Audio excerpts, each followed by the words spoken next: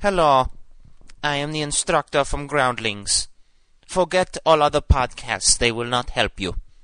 Step 1, listen to the map report. Good.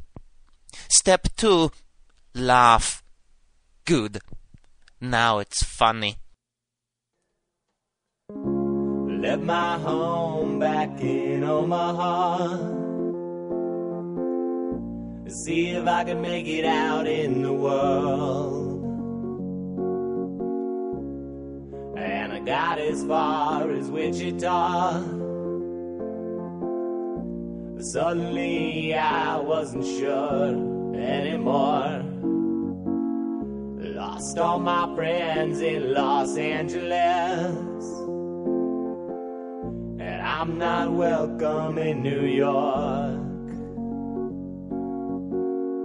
But I must stop back in Omaha, where the fans, they always crying out for more.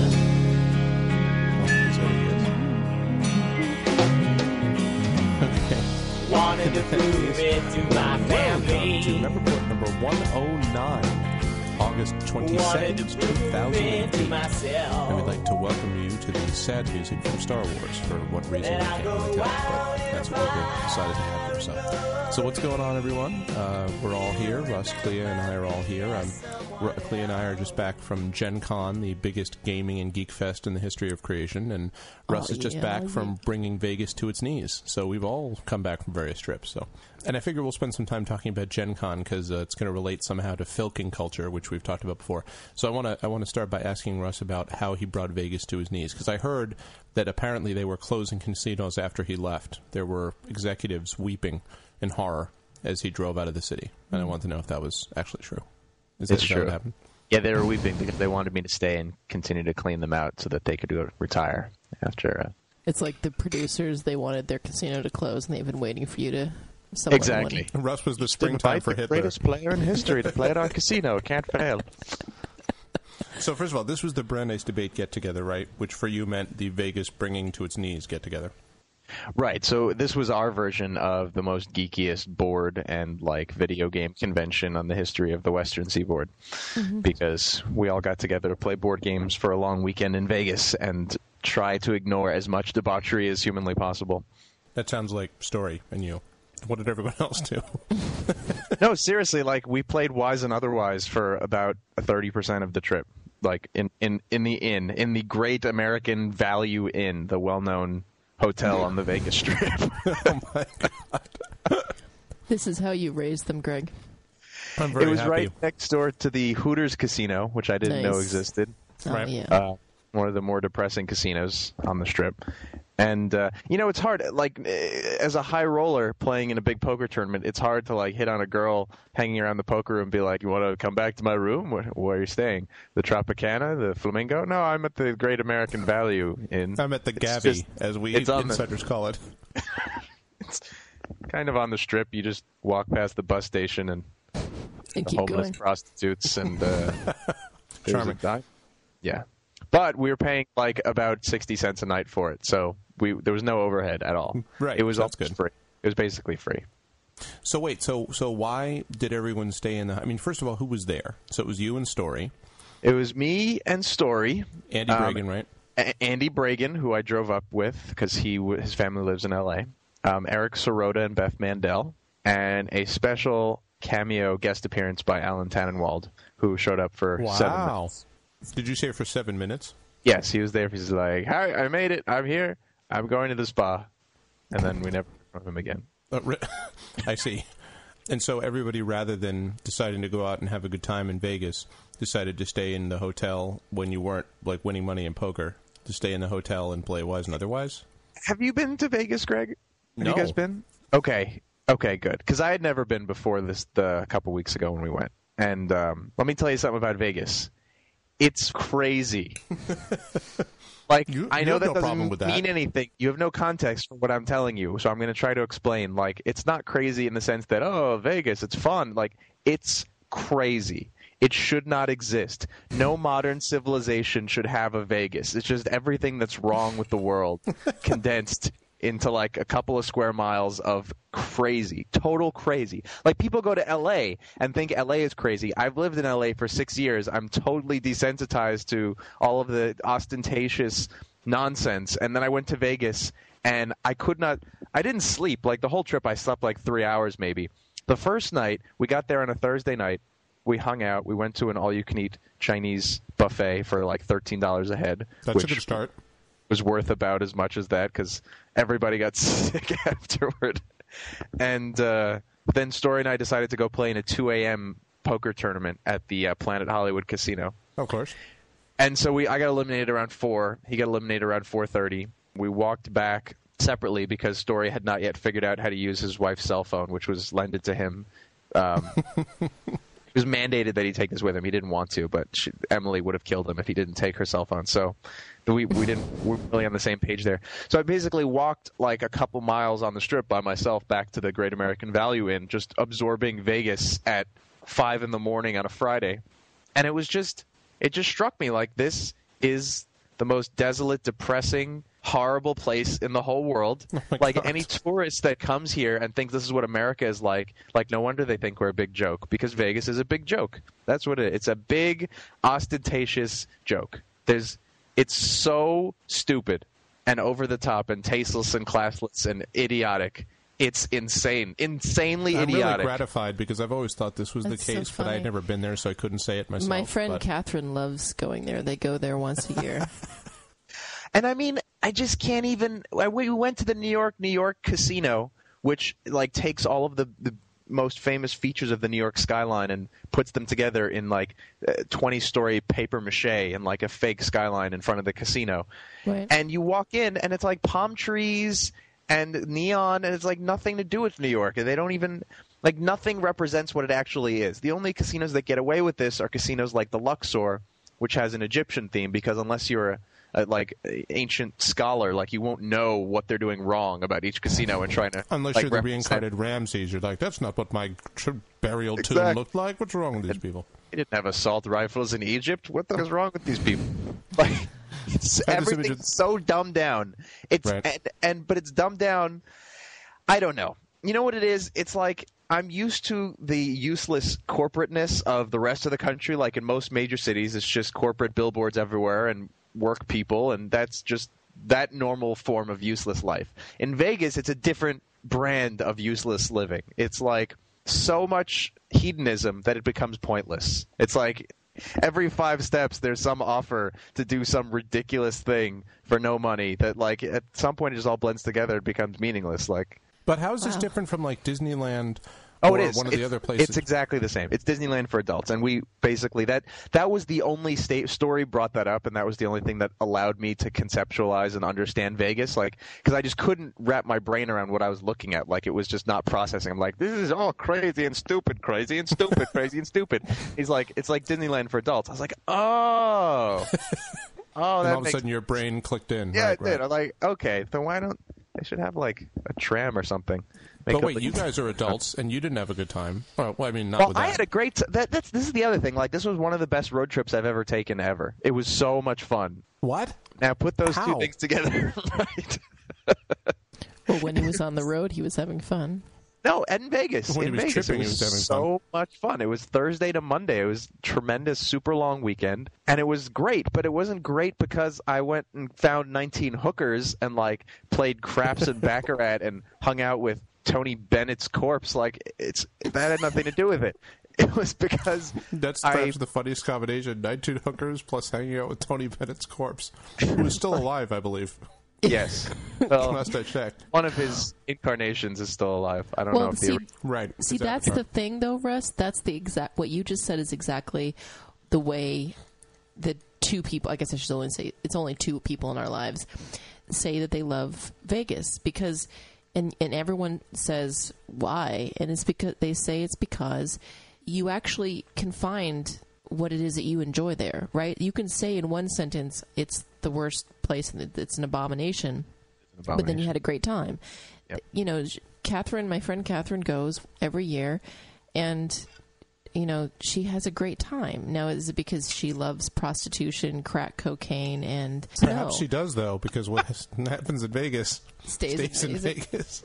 But she still has a great time, so I think that's kind of your answer. But see, couldn't you have gone and played Wise and Otherwise in any other hotel room? I mean, isn't that why you had a good time? Part of the point is most of the trip was good because it was hanging out with really cool, funny, fun people that I haven't seen in a very long time. Right. And playing board games and playing chess and, like, getting drunk with friends. Like, that's the most fun thing ever.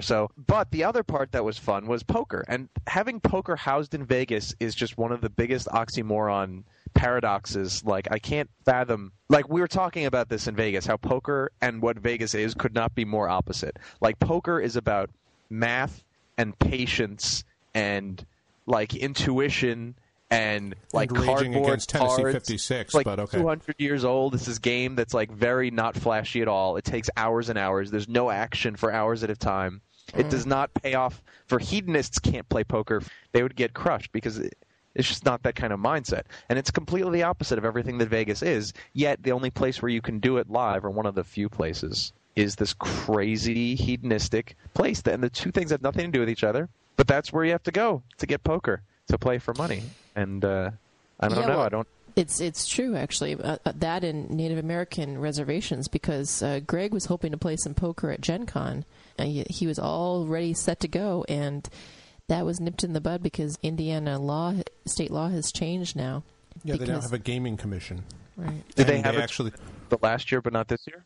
Yeah. They had a tournament in 2005, which is the last time we went. But since that time, they've allowed casinos in the state. And so what's happened is they actually have a commission which goes from place to place and basically says, shuts people down, which to me is brilliant, right? Because, I mean, so their thought process is, here's 27,000 people from out of state.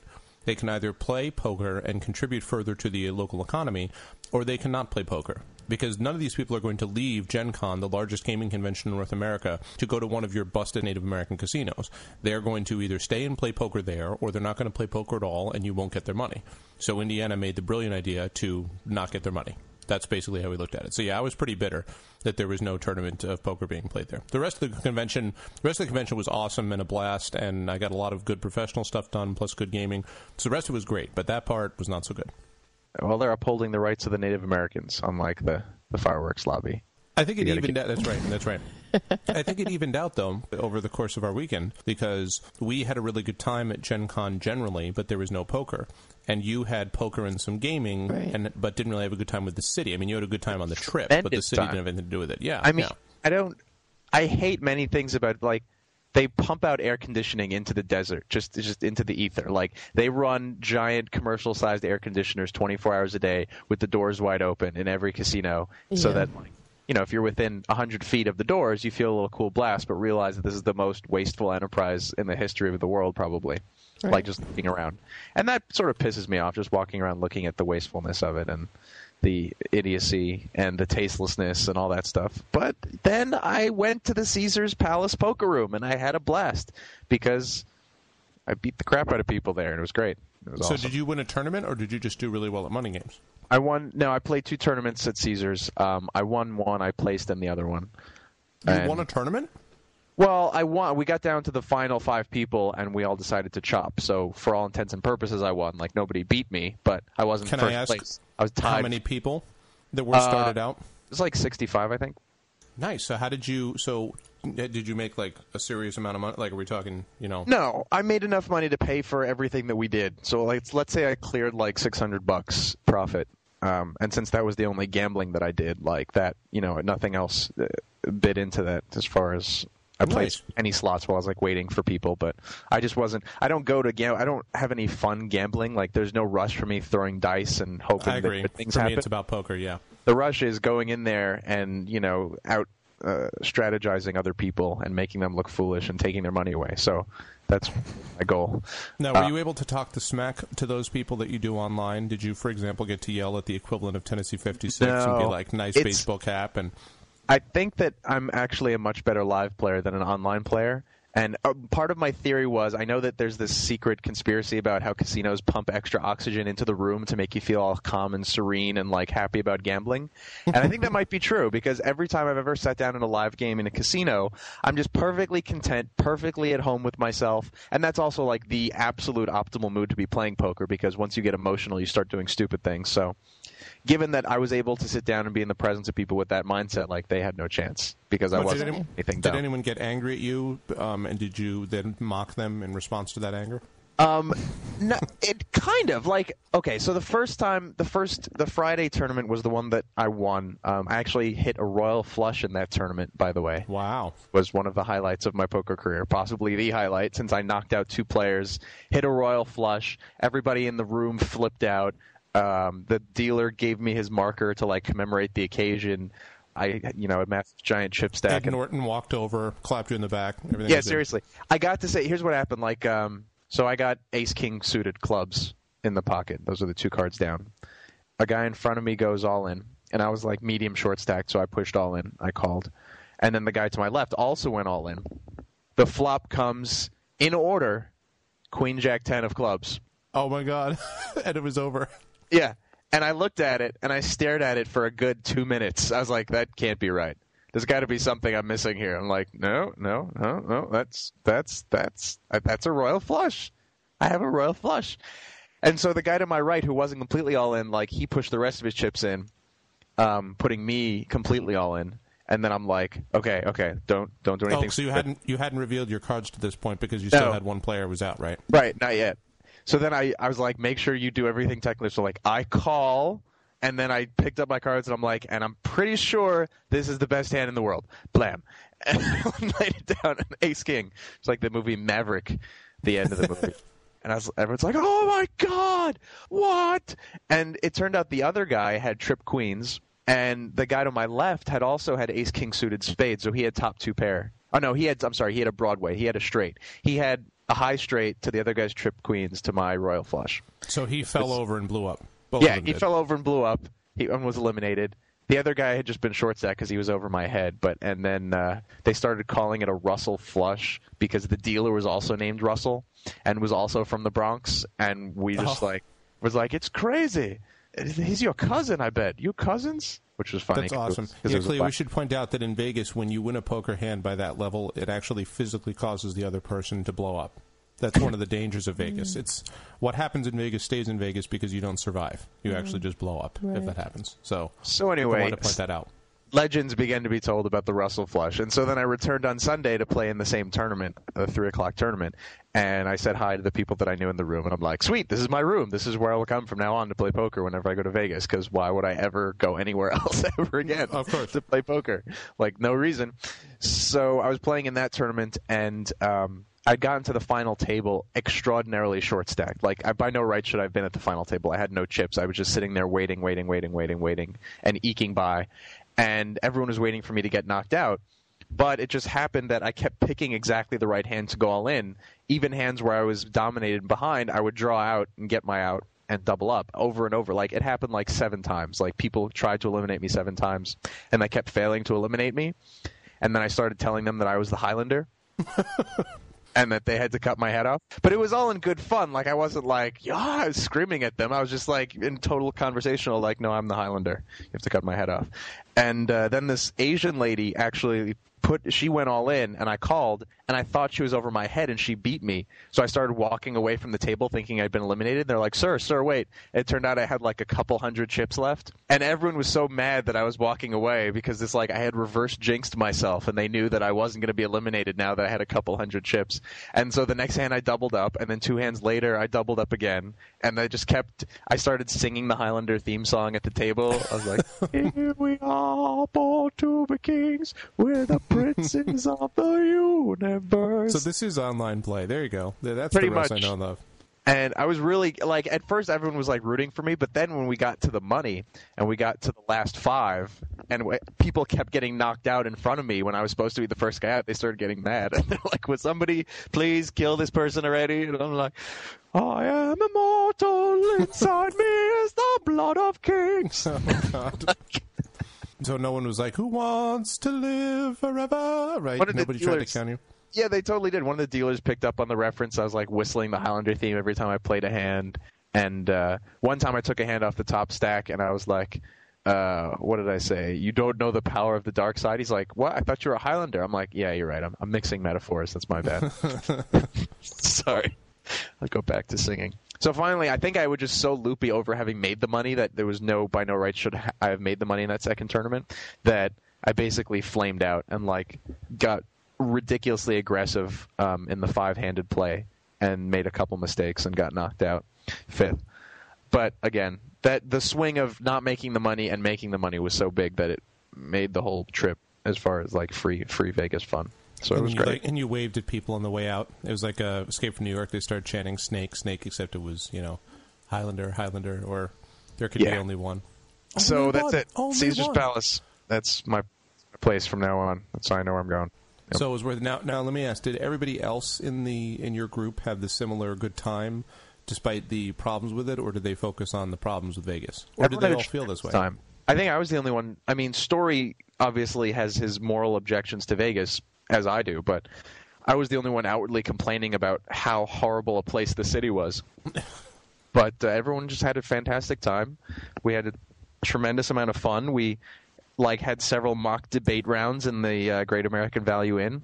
Oh, really? The Great American Value Inn. Parts of which I filmed with a camcorder, which I have awesome. I have yet to edit. Yeah, it was unbelievable. It was a great trip, and I think because it was so successful, it's going to be like a yearly tradition now for debate reunion somewhere. That's maybe cool. Not Vegas, but somewhere. That's cool. Well, you should have it in Gen Con because that way everybody can get together all the time at the largest gaming thing. And we would have liked to have gone, but it's a distance, and it was also the same weekend as Gen Con, so we couldn't go. Right. So. But well, that's awesome. That's cool. That's cool. Well, we were while you were doing that, we were geeking it out at in Indianapolis, and it was funny. I've been to Gen Con once before in 2005, as I said. This time I went partially for professional reasons, and it was very good for that cause because I made a lot of contacts and a lot of networking, and that was all cool.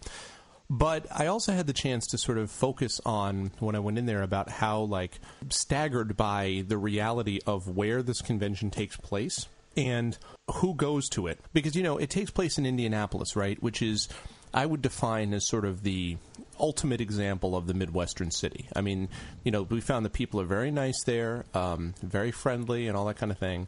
But it's very, Midwestern, kind of traditional, somewhat conservative, big football fans, that kind of thing.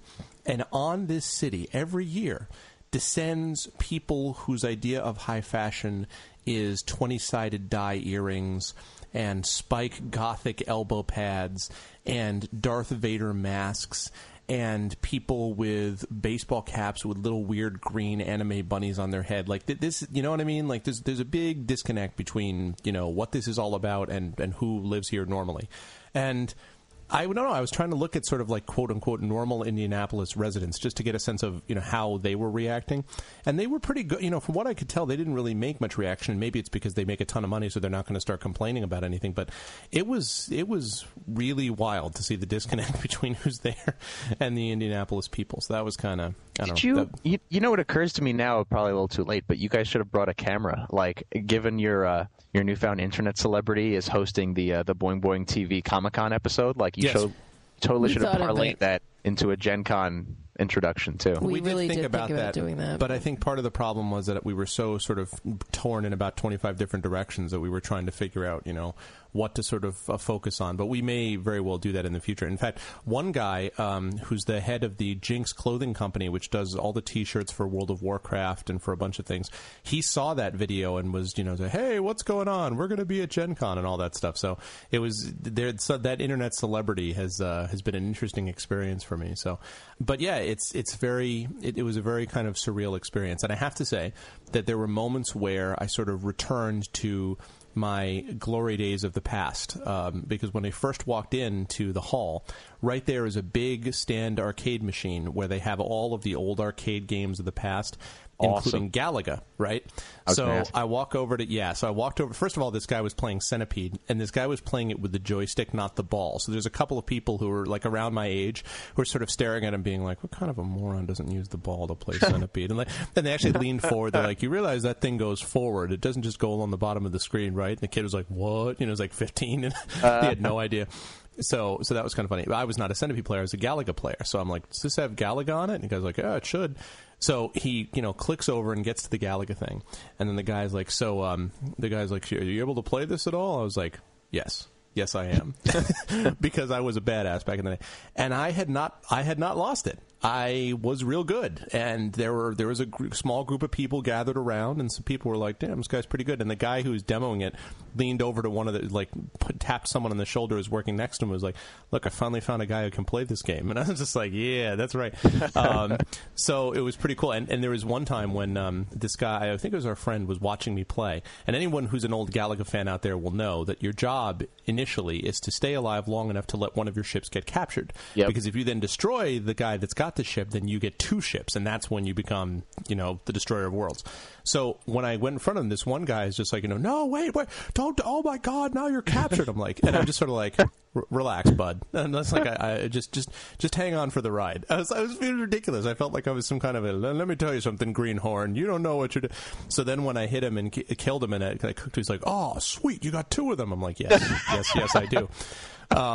So I was the first challenging stage. I had a perfect section, so I was doing that music, and I'm tapping along with it, and I'm like, "Oh, it looks like a good hit rate," and everyone's like, "Yeah." And at the end, because, of course, it has been like 10 years since I played this game, at the end, I was starting to have some trouble, and I hadn't hit 100,000 yet. And this person, my friend who was next to me, was like, "You better hit 100,000. It's going to be embarrassing. I mean, you've set the bar pretty..." And I was like, shut up, let's get to 100,000. And I'm dodging. And I did. I did manage to cross 100,000. So nice. That was very exciting. I returned to the glory days of my youth, and proved that all the money I spent in quarters at that time was not a total waste. But it had Dragon's Lair on there, man, and Defender, and Bosconian. Oh, Defender. It had, Dig Dug. It had Joust. Remember Joust? I never played Joust, but I'm familiar with it, having done research on, old Atari games to make into potential 8-bit theater episodes for BBTV. The old bitter people there were all in agreement that the problem with today's games, there's too many buttons. Like, look at Dig Dug. All you had is a joystick and one button. There's 5 buttons, 10 button things. Yeah, exactly. But anyways, that was a good time. And there was just a lot of that kind of cool stuff going on. Our mutual friend Justin Gary, who Russ will remember, was there. He's now the lead designer for the World of Warcraft miniatures game, which pretty much everyone is just falling all over themselves talking about how exciting this was. And so he was there, and we had a chance to talk to him, and so it was very very, very impressive. But I wanted to mention that as you went out of the sort of convention hall, everybody is dressed in costume, and that, of course, is very similar to the Comic-Con, right? Everyone's got costumes, and everyone's got this and that. But one of the I wanted to ask your opinion about this, Russ, because you're the big Star Wars expert. Okay. We're walking along, and we come across this group of Empire soldiers. There's a couple stormtroopers. There's one of the lieutenants who runs the Death Star is standing there. And they're there while people are taking pictures. And I always find this funny, of course, because then in the next hallway over, you see Jedi walking by. And I was like, I love how this would actually happen, right? Like, they're just like, "Who's that? Awesome Jedi. Hey, what's up?" Like they wouldn't immediately be firing blasters at the Jedi. But so they're all standing there, and everyone's looking at that. And our friend Shoshana, who was with us, said, "Yeah, the problem is, though, if you look at the details of the costume," and she starts going through, like, "See, he didn't really complete the trim there. And really, this doesn't work for, the desert sun would have, eaten away at the costume here. And that's not accurate because of this." And she went through all the things that was wrong with the uniform, and it occurred to me, is it the case that people who become too much fans, like they're too strong on the fandom, let's say, right? They're too into Star Wars or something. Does it make it difficult for them to actually enjoy these things? Like, they can't enjoy the movies, they can't enjoy anything where people does anything fan-related, because if they go over there and, if they see anything that's even vaguely off, they immediately start flipping out. Do you know what I mean? I mean, is there something to be said for the idea that people can take their fandom so far that all of a sudden they stop enjoying, like they can't have any fun anymore, and it just becomes work? So. I think it's a product of an OCD personality of someone who has to have everything be precisely accurate with their worldview, even if it's the view of a inside of a given myth. And but you think this tends to be that way? Like this tends to draw those kind of people. We had that discussion about how the physics in Star Wars is completely ridiculous, and how the like spaceships wouldn't work at all, and those fight scenes that happen in space could not actually happen. Given I recall physics. You bringing this up and flipping out about it, Russ. Actually, so given that that's the case, you can imagine how accurate the rest of the physics in the Star Wars universe is, which is not very accurate and not even really trying to be. And like maybe after the fact in the prequels, they tried to shore up some of the gaping holes and possibility after the fact. But no, it's not accurate. There's nothing accurate about it. In fact, the reason that Star Wars is so popular has nothing to do with the accuracy as a sci-fi tale. It's because of the accuracy of the myth as being an amalgamation of like every religion ever created as conceptualized by Joseph Campbell, who basically wrote the myth of the Force for George Lucas. Right. So that part is very compelling and makes everything else compelling, even though the physics of it is crap. And so is everything else. But I guess my point, though, was more... Yeah, right. I approve the statement. My point was more, though, don't you think that this effect, like, should people be less into it so that they can enjoy the experience more? I mean, my point was not, I think it's funny that you said this, because I think what you came away was, well, of course it's not accurate, Greg, which is not really the point. My point was, leaving aside the accuracy, doesn't it take away from your enjoyment, because you can only, therefore, from this point forward, ever see the flaws, as opposed to being like, oh, that was cool, it was kind of like Star Wars, instead of being like, that wasn't really Star Wars, because, see, there were 5, like, dents in the left armor, and that would never happen, because, you know what I mean? Like, that seems to me that it's because they're so into it, they've kind of pulled away from just enjoying the world. No? Yes, I would classify that as a sickness. Okay. For sure. I'm totally with you on this. I mean, I love Star Wars and have watched it more times than probably spent more hours watching the movie Star Wars and Return of the Jedi, those two, than any other activity I can think of, short of maybe Dark Age of Camelot. Dark Age of Camelot, we've added up the math, has taken a full year of my life, which is really disturbing. But like Star Wars and Return of the Jedi, probably close.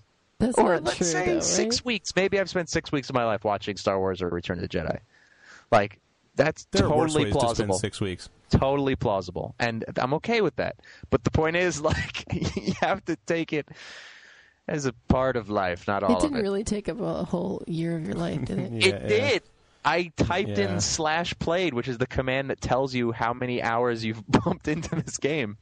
And over the course of 4 years of playing Dark Age, I was playing Dark Age 25% of those 4 years.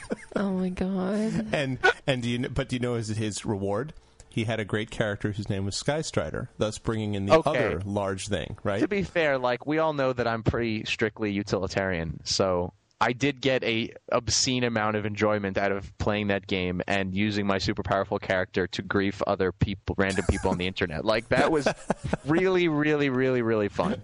Fun in groups, fun alone, fun. That's why I did it so long. Right. And in fact, I stopped when it was like decidedly not fun anymore because A, they changed all the mechanics to make my guy less cool, and B, they kept making new, expansions and new hamster wheels to run through so that he wasn't as cool, compared to people who kept playing all the new stuff. So I got sick of it and I stopped. But hey, it's like, if heroin's going to be good for that long, like, keep doing it. You're enjoying yourself. Keep it up while the heroin's there. It's tremendous. That's a good analogy, right? No, I can't think of a better one. I mean, as long as the heroin's good, why stop? Exactly. As long as you're not dead, why not keep going? Every heroin story is like it gets worse, and you have to use more of it to get the same high, and then you run out of money, and you have to start stealing things and betraying your family. That never happened to me. I just paid my $13 a month for 3 years and really had a great time. Like, it was just great the whole time. So you're so clearly I went to exactly the right person to report on this phenomenon. Well, okay. That makes some sense. Well, it's interesting. That relates to the other thing that happened at Gen Con that I wanted to bring up here, which is on the playing side. We also played this thing called True Dungeon. Now, I think I may have mentioned this to you off air, Russ, but so True Dungeon basically is this game where you go and you play through, quote unquote, a real dungeon. I mean, so basically the convention hall, the hotel takes this big convention room and they basically take the whole room and then they lay out all these tiles and walls and maps and whatever, and they come up with puzzles for the rooms and then kind of these weird monster things and whatever, and then you go through it. And so I have no problem in sort of suspending my disbelief and going through, like, yes, it's plastic props, and yes, there's a jungle gym which I can pretend is a geodesic dome, but it's fine. Like, there's some cool stuff, and it was a good time. But what struck me about this game, and that relates back to what we were just talking about, are the tokens. So the way that you get things, that you do things, is you acquire these tokens, and on these wooden tokens, I think it's plastic tokens now actually, are things like, +1 sword of this, or holy water, or alchemist fire, or, something like that. And, you first look at this and you go, okay, this is just kind of a game mechanic to let the game go. But these tokens, which recall are simply wood and plastic, you would think that these were each 500 gold coin increments. Do you know what I mean? Like, people would come in with this whole binder full of things, like, trading them to each other, and, hey, what have you got? And here's my thing. And, oh, you got an orcish +1 sickle. Well, that's a blah, blah, blah, blah. Well, my thing is... And they're wooden tokens. Like, even if they were plastic props, and I could see, like, a plastic orcish sickle prop, I could maybe wrap my mind around that. But a token that's, like, the size of a 50-cent piece? Right, and that's my thing, is you either win or you don't win. You either win. You either survive. About winning. You either survive the dungeon or you don't. Right. And our small band of we happy few, partially retarded few, as David will tell you later. Oh, you broke down my King Henry move. Oh God. It's not like if you buy another bag of the tokens or you have another file folder in your backpack that you can pull out that you'll win that much more. You either have the potion or you don't, and if you don't have a potion, then maybe you have to do something else. It's just the losing sight of kind of what the point of it is. It's like, for me, I'm kind of a non-gamer. So it's for me when I see a character can hold like 10 items in their backpack, 3 of which can be like huge ass two-handed weapons. To 5 two-handed halberds. That'll fit right into the backpack. Next to my picnic table and my backup chainmail armor. Who has the VW bug of driving? Somebody? Anybody? That's my thing. It's like, I'm walking around in a dungeon. I can barely see, and the fact that I had like 1 cure light wounds, and then I had my weapon, and I was a monk, so I had no armor. I felt like I was really doing it. Not like this other guy who had like this, sewn for himself this sash that then had all the tokens lining it, so he could quickly pull out. And people were like, well, do you have this? He's like, wait a minute, I think I have a spike. Hold on. He's like, whipping his sash around himself. Like, I actually went in as a ranger, and I sort of set this up with our friends that we went through beforehand that I would do this. So I decided that I would be the world's first completely eco-friendly ranger. So all of my items would be one use only and would be like completely recyclable. So I had like, +1 holy water, and then I had alchemist fire, which, blows up obviously. And then I had my masterwork bolt. So I had my crossbow, which had 1 bolt in it, which I could use. So at first, which you had to hunt down every time you shot it at somebody. Pull it out of the tree. No, it was gone. And at that point, I said that was that. So some of the people in the dungeon would ask me, like, "Well, you're a ranger. Where's your weapon?" They said, "My weapon is right here." And like, alchemist fire? I'm like, well, yeah. I'm like, I want to reduce my carbon footprint. They all were kind of like, what? And it was that was the most fun ever, because you could just walk around and do that. And a couple times now, I was reasonably effective because I had brought a lot of things, and they because we were with our friends who do actually continue to keep these tokens and buy it. You get 1 free bag with doing it, but then people will buy additional bags. Oh yeah, spend like hundreds of dollars and trade it with each other. And so there are people talking to me like, and so there were other people who would ask me these things, and I just sort of gradually revealed this information. They started to be this game where they would say, well, wait, what do you have? And they turn to me. I'm like, I have a thunderstone, 1 use only. They're like, there we go. It's hilarious. Like, it just, and I was able, because my whole goal, and at the end of it, we got 1 token for finishing the game and 1 token that was like a ring that symbolized it. I kept those 2 tokens and gave everything else back to them, because I'm like, aren't you missing the point? Like, again, the point here is of the experience of it. But the reason this brings it back to the MMORPG thing and this sort of obsessive compulsive stuff is, it really is true. A lot of these people want stuff, even if it's like wood, plastic stuff, even if it's not real stuff, even if it's not, they just want stuff. So they can say, I've got tokens. It's not when there's something that there are multiple different types of one thing. You want the full set. But And it's that's what these wooden people- tokens. If it was the full set of the real weapon, that would be sweet. I was like, oh, well, I have a real orcish sickle. Well, that's cool. I can get behind that. But I don't want a freaking 2-inch, diameter wooden-ass token. Do you know how you hit monsters in this, Russ? They pull out a big, long table, and they have a diagram of the monster They on pull the out table, and then you do, like, shuffleboard. Shuffleboard. Where you put your token in things, and then you, like, The slide it down. realism. It's amazing. Exactly. Real dungeon. True dungeon, right? And it's like, it's fine, and, I have no problem with that, except that even when, like, the Mind Flayer comes across, and you're like, oh, the Mind Flayer, what are you going to do? Well, I'll just find my... And they're, like, rummaging through their binders. I'm like, yes, and clearly the Hill Giant would just wait around and be like, all right, just take your time, while you're finding the thing. I'm like, no! We're, like, what the... And that's kind of what happens. And you have a DM in the room who has to, like, roll the dice and, like, do the whole business. It's fun. It is a lot of fun. I don't mean to downplay it. I just I don't understand the token obsession. Like, I don't get it. I'm sorry. I don't. And also the kind of... I don't know. I guess you would probably disagree with me, Russ, because you're the one that, like, played a quarter of his life so that you could have, like, this awesome character that could do anything. In fairness, the quarter of a year, not a quarter of his life. Quarter of my life. for And then he lived to be 4 years old. But he was amazing at Dark Age of Camelot. That still 1 early. year. It's still early. Give him That's time. true. That's true. Let's reassess. Hey, still I out. quit World of Warcraft. Give me some credit. Little credit, Okay. please. Credit. You're not going to Thank get you. much credit for long because I'm still playing. I mean, like, I want to win the game, not by just. It's like those card games that you stopped playing. Well, a little bit of what you just said, Russ. Magic, Actually, maybe yeah. you would agree, Russ, because you don't want to be with those people No, where Russ it's would just agree with simply a matter of, you have to put in, you go fishing for 10 hours, and oh look, now your character can, do judo. Here's the point, okay? I don't want an 8-year-old out buying me. That's what it comes down to. When I'm playing, I don't want some snot-nosed kid who can't even... who isn't allowed to even conceive of what driving means to, whip down. Well, I've got the +5 Black Lotus card that my mommy bought me. Shut up. You want to fight for it? No, you don't, because I'll kick your ass. Like that. I don't want to be outbought. I don't want to be out tokened. I don't want people to be able to do this. I want the story. Right, the this story. was my critique of BuffBots, which was if you pay for a separate account of some guy who will just stand in the field, make sure that your character has all the buffs so that your character is super, that was totally out of bounds for me. I would never go into the real world where people with more money in the real world have more powerful characters in the fake world. That defeats the purpose. Right.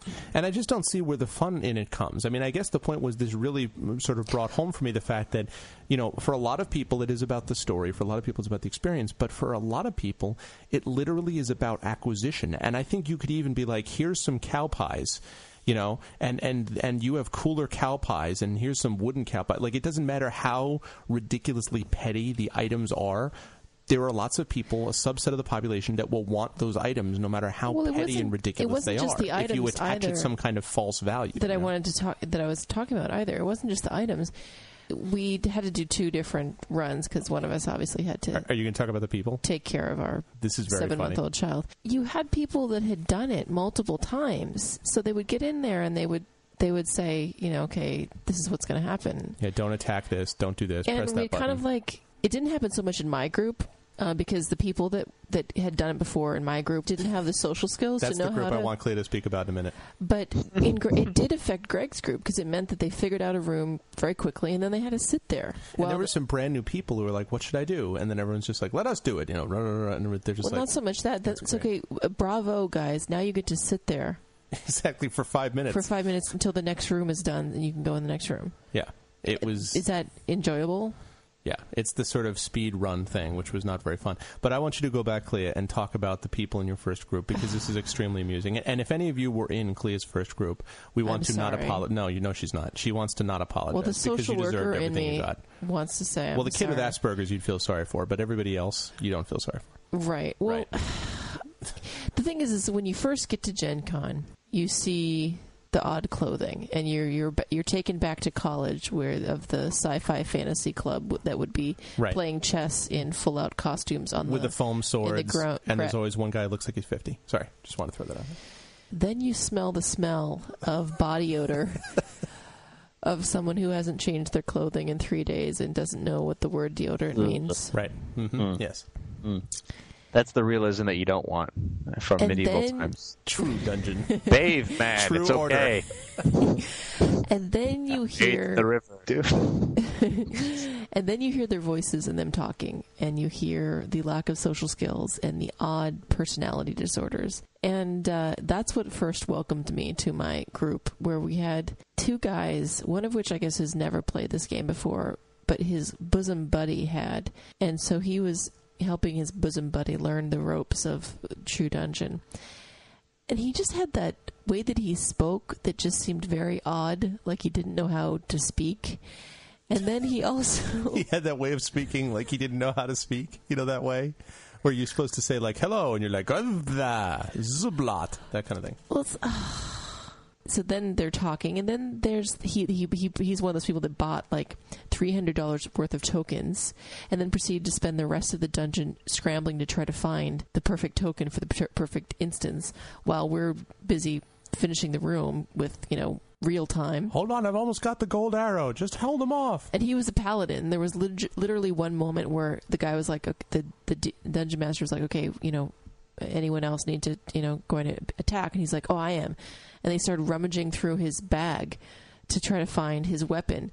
And the DM was like, Paladin, you should have your weapon ready.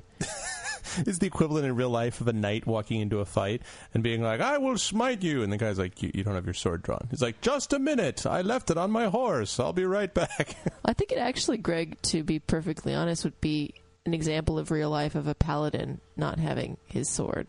I was referring to a knight in the assumption that many people who listen to our show might not know what a paladin is relative to a knight. But if I'm wrong in that assumption, and if you are this person rummaging for a sword, then you know what I mean. And why didn't you have it ready? So then his friend, I'm usually play a cleric, and his friend wanted to be a cleric, so I'm easy. I could care less. But the problem is that if you want to be something, you need to know how to be something. And this cleric... At one point, very early on, I said, okay, does anyone... No, I'm asking this. I'm not the cleric. As the cleric, you're supposed to be asking this, but I'm helping. I said, is anyone really hurt and needs to be healed? And the cleric said, I need to be healed. I have to say, I did not mean to be mean-spirited, but I said... very nonchalantly, could someone please tell the cleric how to heal himself? Right. And we just let the question hang in the air. You know, I like to just, yeah. Because the fact that he doesn't know that he heals, that's what you do. Well, other people, sure. But how can you heal yourself? You want me to point the finger at me? Yes. Years of therapy are involved in that. But I just had this image. Yourself. Yeah, exactly. I just had this image of, like, you know, God saying, you know, thou shalt have the ability to heal others, but never thyself. Thou shalt not heal thy own body, but other bodies. But I don't think, but it was even worse than that, because then he didn't realize that on his badge he didn't need tokens. He didn't need a Cure Light Wounds.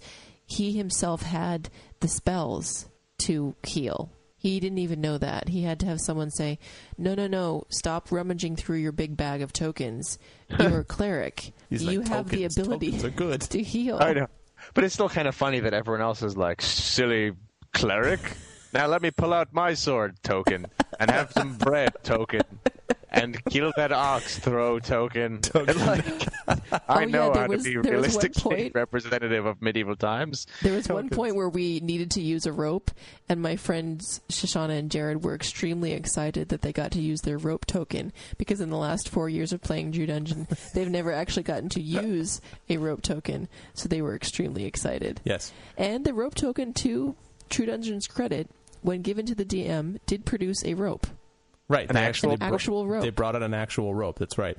So, but wasn't it the case that at one point someone said, perhaps we can tie and they brought out another amount of rope, and the DM sort of gave them a look like, we are not equipped to handle 2 ropes. We gave you 1 rope. Why would you ask for a second rope? And the reason they would ask for a second rope is because these people were so confused about what was going on that they made me confused. Because every time we would finish a room, they would be doing all these things that would make as if they didn't realize that we had finished a room.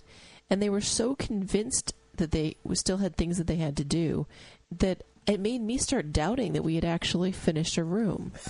Like, there was a point where we used a rope, my friend Jared and I, to get the key out of the jungle gym that Greg was talking about. And we opened the door, and the gentleman, the paladin, who decided it'd be a good idea to take the key from us and then wander around the room aimlessly with it for 5 minutes.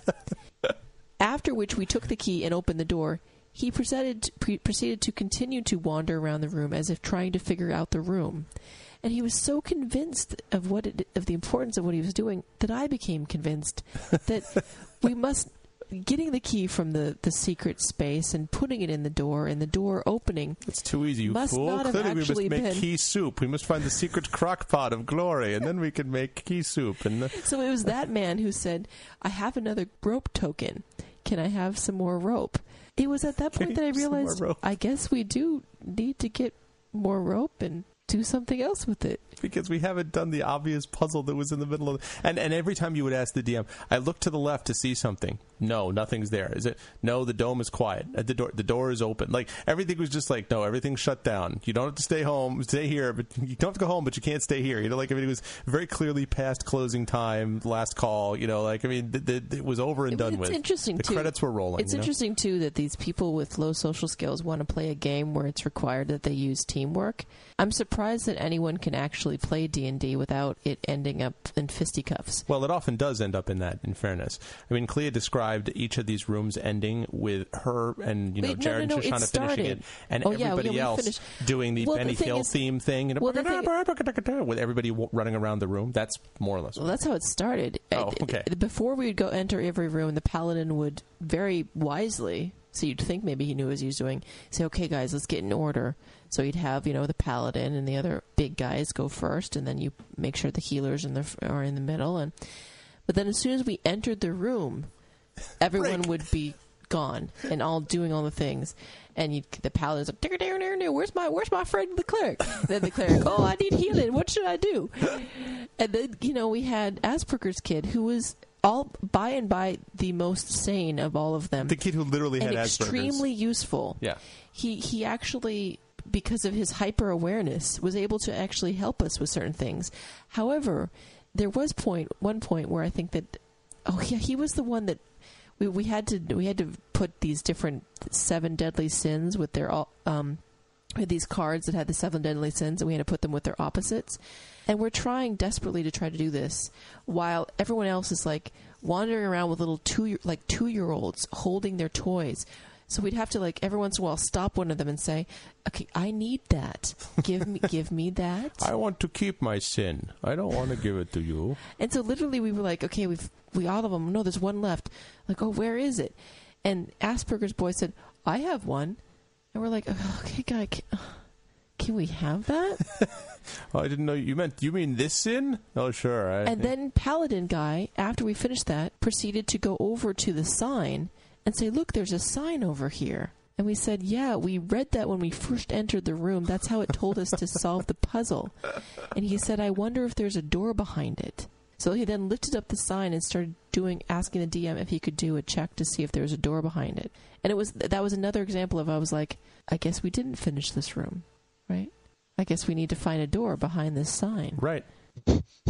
My favorite part is having people who've clearly spent their entire lives indoors playing tabletop games, trying to figure out how to tie knots in a rope and have actual outside Boy Scout skills applicable to their lives. It's we never really meant to do this for real.